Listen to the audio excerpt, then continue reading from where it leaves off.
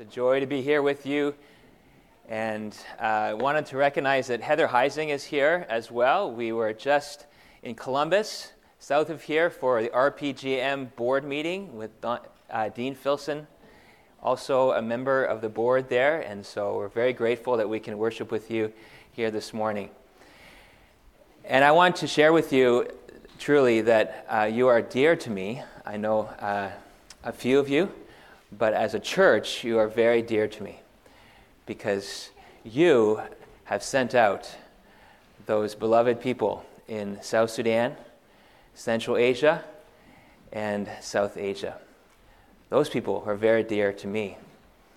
And so you are a church, a missionary church, sending missionaries.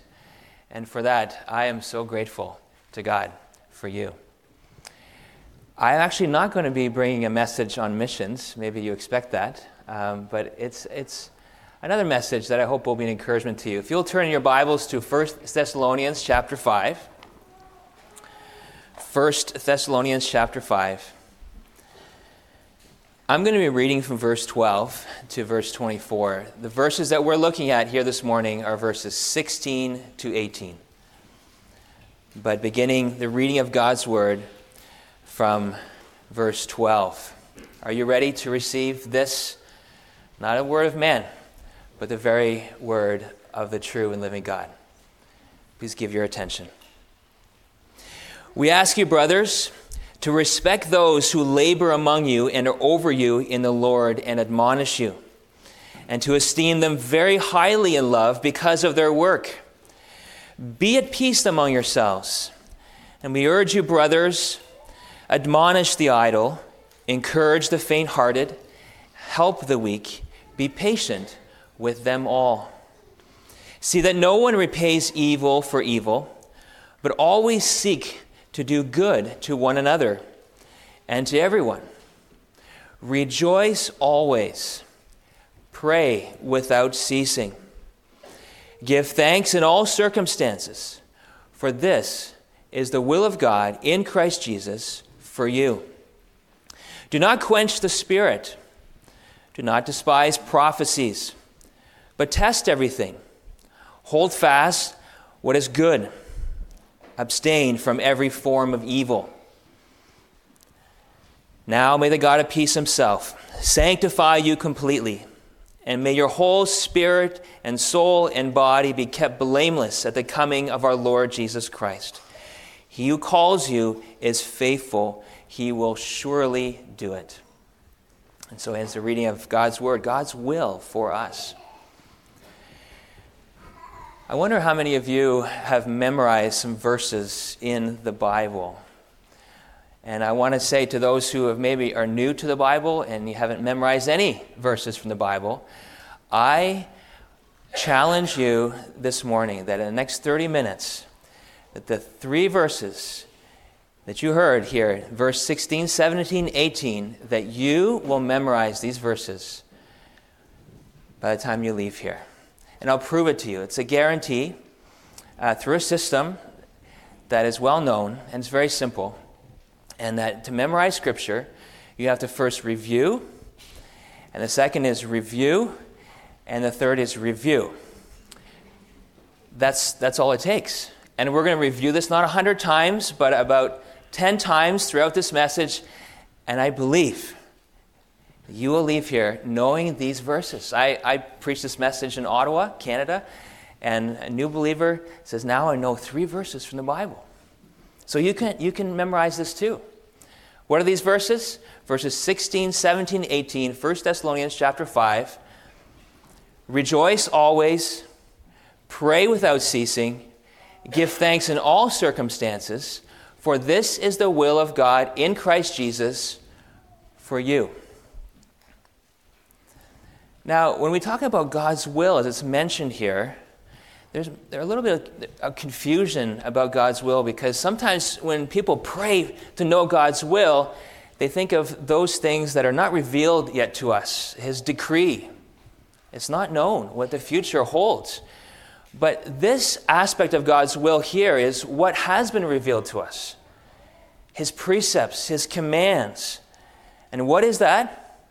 to rejoice always, pray without ceasing, give thanks in all circumstances, for this is the will of God in Christ Jesus for you. This.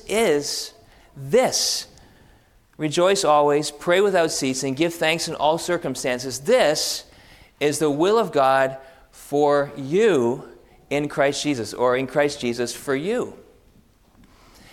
Now, to help you understand this and clarify this confusion when you might think, what is God's will for me?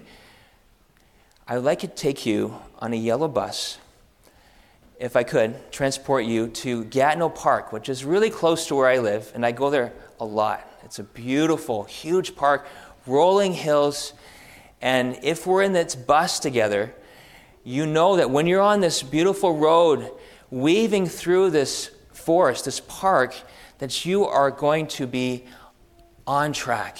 You're in the right way as long as you're on the road. But you don't know what is around the corner. That's unknown to you. But what you know is right before you. And that is the same for you. You want to know what God's will is for you? It's in these words. It's just an aspect of it. Much of God's word reveals his will to you. But right here, a big part of his will for you is that you would rejoice always, pray without ceasing, give thanks in all circumstances. This is the will of God in Christ Jesus for you. This is the way in which you can walk. Now, I wonder if you understand these commands in such a way that they need to be understood. Just as Paul puts these commands at the very end of his letter. Let's go back to the beginning of his letter, because this is the foundation where he begins his letter explaining to the church in Thessalonica all that had happened in their lives when he came to them with the word of God, the gospel of God. How did they respond to this gospel? First of all, he gives thanks for them, and he prays, continuing to pray for them, because he remembers how they responded to the gospel of God. They received it not as the words of men, but as the very word of God. And when they did, they were filled with joy in the Holy Spirit. They believed this message of the gospel, and they turned to God from idols to the true and living God. And I wonder if that is what's happened in your life. You might think, I'm a Christian. Yes, I'm a Christian. I come to church. But are you like these believers in Thessalonica, where the Apostle Paul says that they are in Christ? The foundation of their lives is in Christ. And in that place, they're ready to hear these commands. You have the indicatives as the foundation in Christ, their status, their position in Christ. And now they're ready to receive these exhortations, these commands. So, this is a message for you who are Christians. But if you're not a Christian yet, it's simple. You believe in this gospel of God. You believe on the Lord Jesus Christ. And then you are in Christ, ready to receive these commands, knowing how to live your life according to the will of God. So, are we ready to hear these commands? You want to know what God's will is? Let's first begin in verse 16. Rejoice always. Rejoice always. Now, Paul is not saying, don't worry, be happy. It's not about happiness. This is about joy. Joy in the Holy Spirit. A life that is in Christ will bear fruit. And there's a cluster of fruit. And one of the clusters of this fruit of the Holy Spirit is joy. That's what comes out of a life, a fruit-bearing life in a Christian, is joy. And Jesus spoke of that fruit-bearing life in a Christian, that if anyone is abiding in him, they will bear fruit by him. John 15, if you know that passage. And at the end of that passage, in verse 11, John 15, he says, "These things I have said to you, that my joy may be in you, and your joy may be full." That's his will for you, is that his joy would be in you and that it would be in fullness of joy. There is a philosopher, I'm sure if you're a parent, you know about him, the great Dr. Seuss. We would read those cardboard books to our kids. And as we're flipping the pages of this one book that I love, it's called My Many Colored Days. And we will be on a blue day or a yellow day. When we come to the brown day, it says, some days I feel sort of brown. Children, do you understand that? Sometimes you feel a little brown. It says, I feel slow, low down. Well, sometimes that's where we find ourselves. Sometimes it's physical. It's affecting us, whether we're not eating well, sleeping well, or whatever it is. Physically, we don't feel very well, and we feel low. That affects our spirit, doesn't it? Our souls. But is that where we are to stay? Even if we are going through trials of physical natures, or going through a valley, a drought, are we to stay there? It says God's will for you is rejoice always. Always. Even there, in that place. What does Paul say to the church in Philippi? The whole theme of this letter is joy. He says, rejoice always. And again, to make his point, rejoice. It's there in the Bible. Rejoice always. And I have that in my mind when I am low. I am to rejoice. I remember cycling from my hut in South Sudan to the place where I would do training, and sometimes I would feel low, and I would have the song that my kids would be listening to over and over from Steve Green.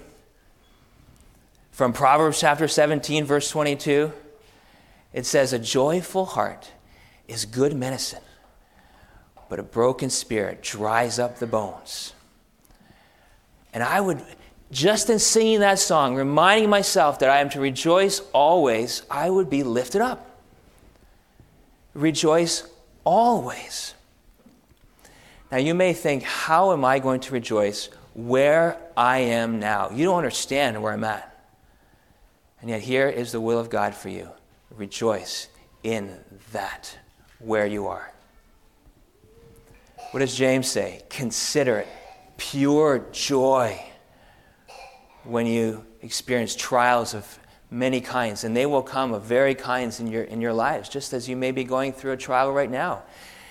And to understand how to rejoice in those trials, you need to understand the purpose that God has for you. What is it? To produce steadfastness. And when steadfastness has produced its full result, it's so that you would be perfect, mature, lacking in nothing. You've been hearing from the book of preaching from Romans. Romans chapter 5. Paul speaks of this rejoicing in the hope of the glory of God. That's the height of rejoicing. But he says not only that, but we rejoice in our sufferings, in the depths. We there are rejoicing. And what's the purpose? It's so that we would arise. Because suffering produces endurance. Endurance produces character. Character produces hope. And that hope does not put us to shame. You see the purpose? And so that in the midst of knowing God is at work, we can rejoice. Always. That's what we see, firstly, in God's will for us. How can we do this? We all have to look to Jesus. Because here's one who is perfect in this obedience to this command, to God's will. Here was a man like us. We were born in this world. He was also born in this world. What did the angels say to the shepherds at his birth? Pronouncing to them, we bring you good news of great joy. For a Savior has been born, Christ the Lord. And this one who started off as a baby, grew up as a man, and what is he called by the prophet Isaiah? A man of sorrows, acquainted with grief. And yet here is a man who rejoiced always, even when he looked to the suffering of the cross. The writer to the Hebrews said, for the joy that was set before him, he endured the cross, despising the shame. So we have Jesus to consider, and how when he suffered, when he knew sorrow, knew grief, he experienced all that we've experienced, and yet he was able to rejoice always. Now you say, well, that's Jesus. He's the God-man. What about us? How am I going to rejoice always? We can look at Paul. He was a man like us. As sorrowful, he says, yet rejoicing. So, we can do this. How? Looking unto Jesus, who is our hope. That's where Paul can say, in Romans chapter 12, verse 12, rejoice in hope. That hope that is in Jesus. Be constant, be patient in tribulation, be constant in prayer. So we come to the second. In verse 17, the will of God. What's the will of God for you? Well, first of all, rejoice always. Are you reviewing these? Rejoice always. Pray without ceasing. Give thanks in all circumstances, for this is the will of God in Christ Jesus for you. Let's look at pray without ceasing. Pray without ceasing. Pray at all times. Pray constantly. You may start wondering, does that mean pray 24/7? Well, again, Jesus kept this perfectly. If we look at his life, how did he pray without ceasing? Jesus slept. Jesus sometimes prayed through the night, but in the morning, he was surrounded by the crowds that he preached to, and he was so tired at times, you find him sleeping in the boat in the midst of a storm. So what does it look like, even if we look at Jesus and how he prayed without ceasing for our lives, what does it mean to pray without ceasing? I looked at some commentaries, found some phrases that were helpful. Praying without ceasing is a conscious dependence on God. A conscious dependence upon God. Or I found another one, continual personal fellowship with God. Or another one said, a constant awareness of God's presence. Praying without ceasing. Well, now, of course, we want to see what the scriptures say. We're still trying to describe and define. And so here it would be ways in which from the Bible we can try to define this phrase here, this command, pray without ceasing. First of all, the use of this phrase, pray without ceasing, we find that word used in chapter 1, verse 2 of this letter, where Paul says, constantly I am praying for you. I'm always praying for you. Does that mean he was throughout his days, he was just constantly praying for the church in Thessalonica? No, it speaks of regularity.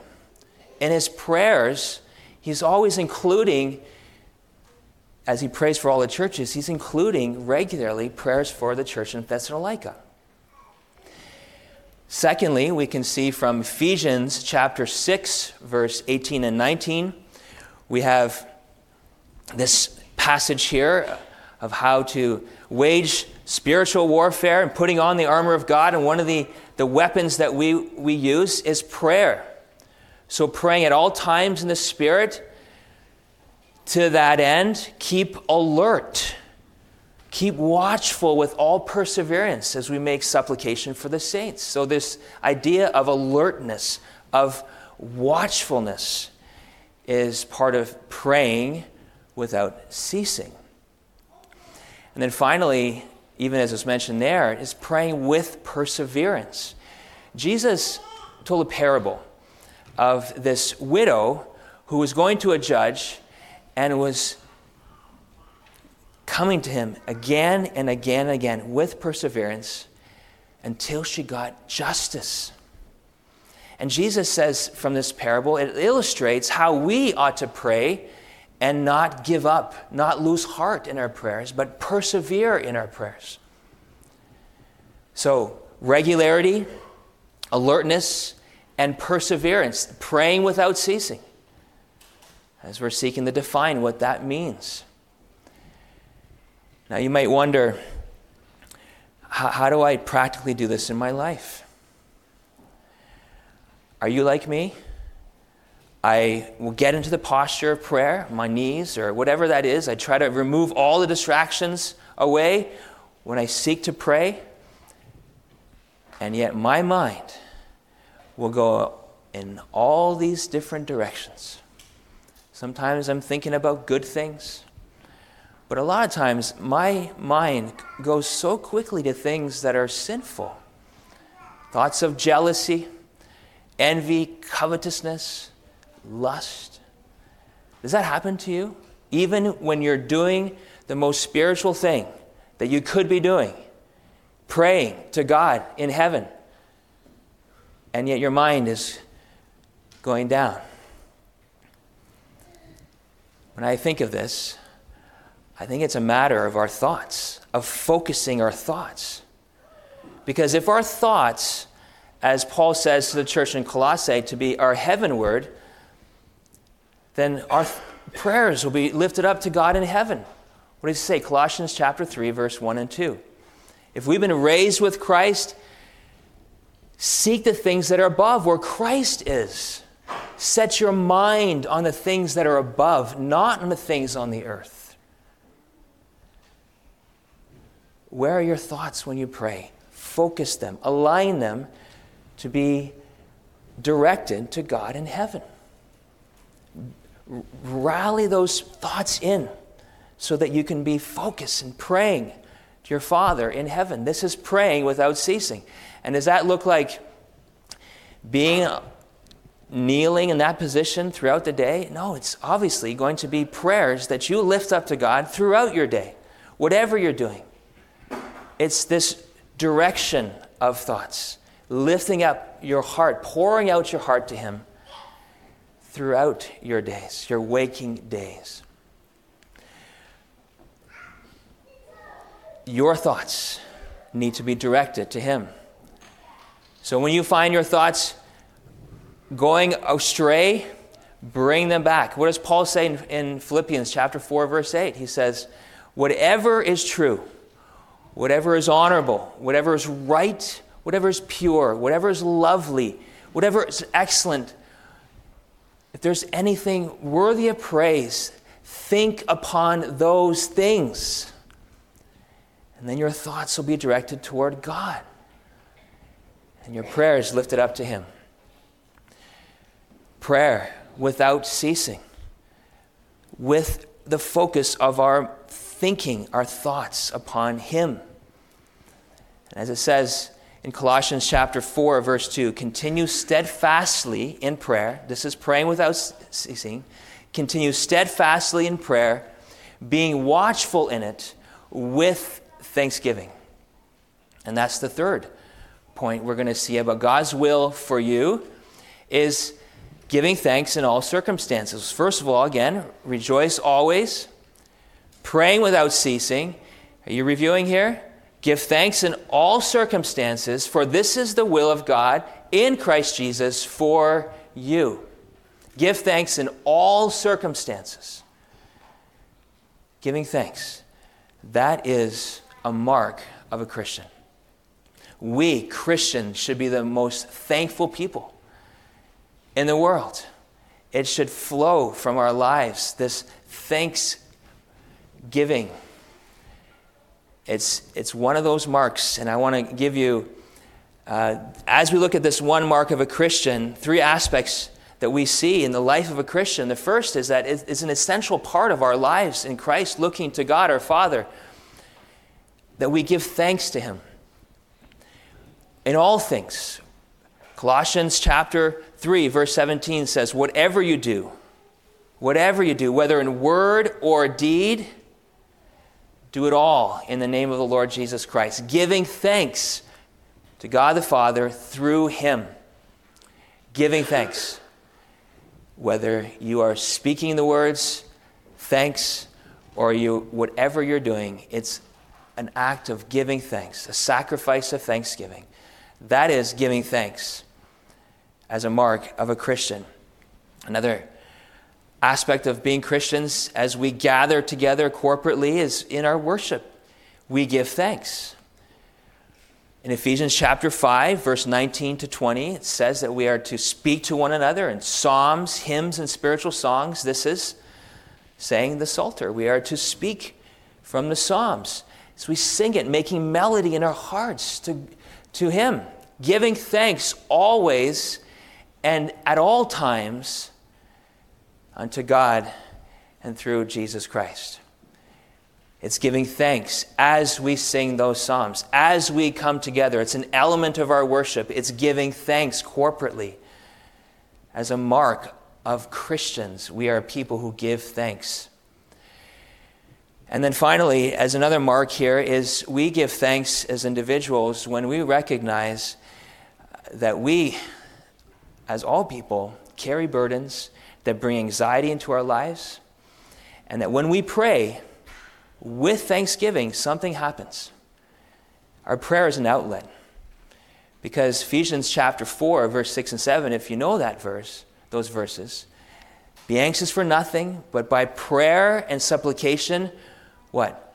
With thanksgiving, let your requests be made known to God. Then what happens?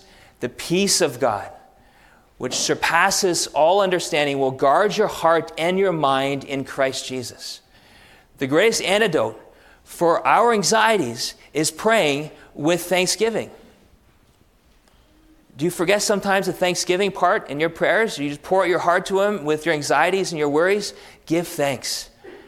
Give thanks with your prayers. Some of you may be in a place where you're counseling others, or you need to counsel yourself with your anxieties and worries. One thing that I encourage people to do when I sit with them and they're just pouring out their hearts and their worries and their burdens, and I say, stop for a moment. Let's pray and let's count our blessings one by one for all that the Lord has done. And you will see those anxieties, those worries begin to dissipate. The antidote for your worries is giving thanks. But you may say, in all circumstances, how can I give thanks in all circumstances? There are some circumstances that maybe you're going through right now and you think, how on earth? This is so bad. This is so hard. I am really struggling here. How am I going to give thanks to God in this circumstance? And yet, notice the words. It says, in all circumstances, we are to give thanks to God as a command. Well, we get perspective. We need to see the vantage point that God has in our circumstances. As he looks down from his place on his throne as the sovereign Lord of heaven and earth, he sees us struggling, and yet he is, in his holy, wise providence, working all things out for your good. He's working it all together. He's seeing you through this as you look to him and as you give thanks to him, showing his sovereign control of not only you, but the circumstance that he's allowing you to go through, so that you can give thanks to him, knowing that he is good. He's going to work it out for good, because you're called according to his purpose, and you love God, and he's conforming you to the image of his Son. Those are the things you think of in your circumstances to allow you, to enable you to give thanks in all circumstances. Now you may still say, one more thing. One more thing. What about this? what about giving thanks when I know my own heart? When I know what dwells within? And I know when Paul says, "O wretched man that I am, who will deliver me from this body of death?" You understand very well indwelling sin and the struggle within. How can you give thanks in all circumstances? Well, Paul says, thanks be to God. Thanks be to God through our Lord Jesus Christ. That's how we can give thanks. Because he has, you who are in Christ, has delivered you from your sin. He's redeemed you so that you are enabled more and more to do his will. You can more and more as God is working in you both to will and to do his good pleasure. You can, when you consider Jesus, when you look at the imperfections in you, you're looking at Jesus and his perfections. He rejoiced always. He prayed without ceasing. He gave thanks in all circumstances. He did the will of God for you. He did it in your place when you failed to do the will of God. And so you can, more and more, by the power of the Holy Spirit working in you and his grace, as you are rooted and grounded in Christ, the natural overflow of that union, that vital relationship with Jesus Christ is going to be this fruit of rejoicing always, praying without ceasing, giving thanks in all circumstances. Are you ready to say this, not just as a scripture memory, because that will not save you. Even doing these things will not save you. It does not make you a Christian by doing these things. But if you are a Christian and believing in Jesus Christ, repenting of your failure to do these things, you can say these things. You've hidden them in your heart as scripture memory, reminding yourself to do them by the grace of God. You ready to say it? 1 Thessalonians chapter 5, verse 16 to 18.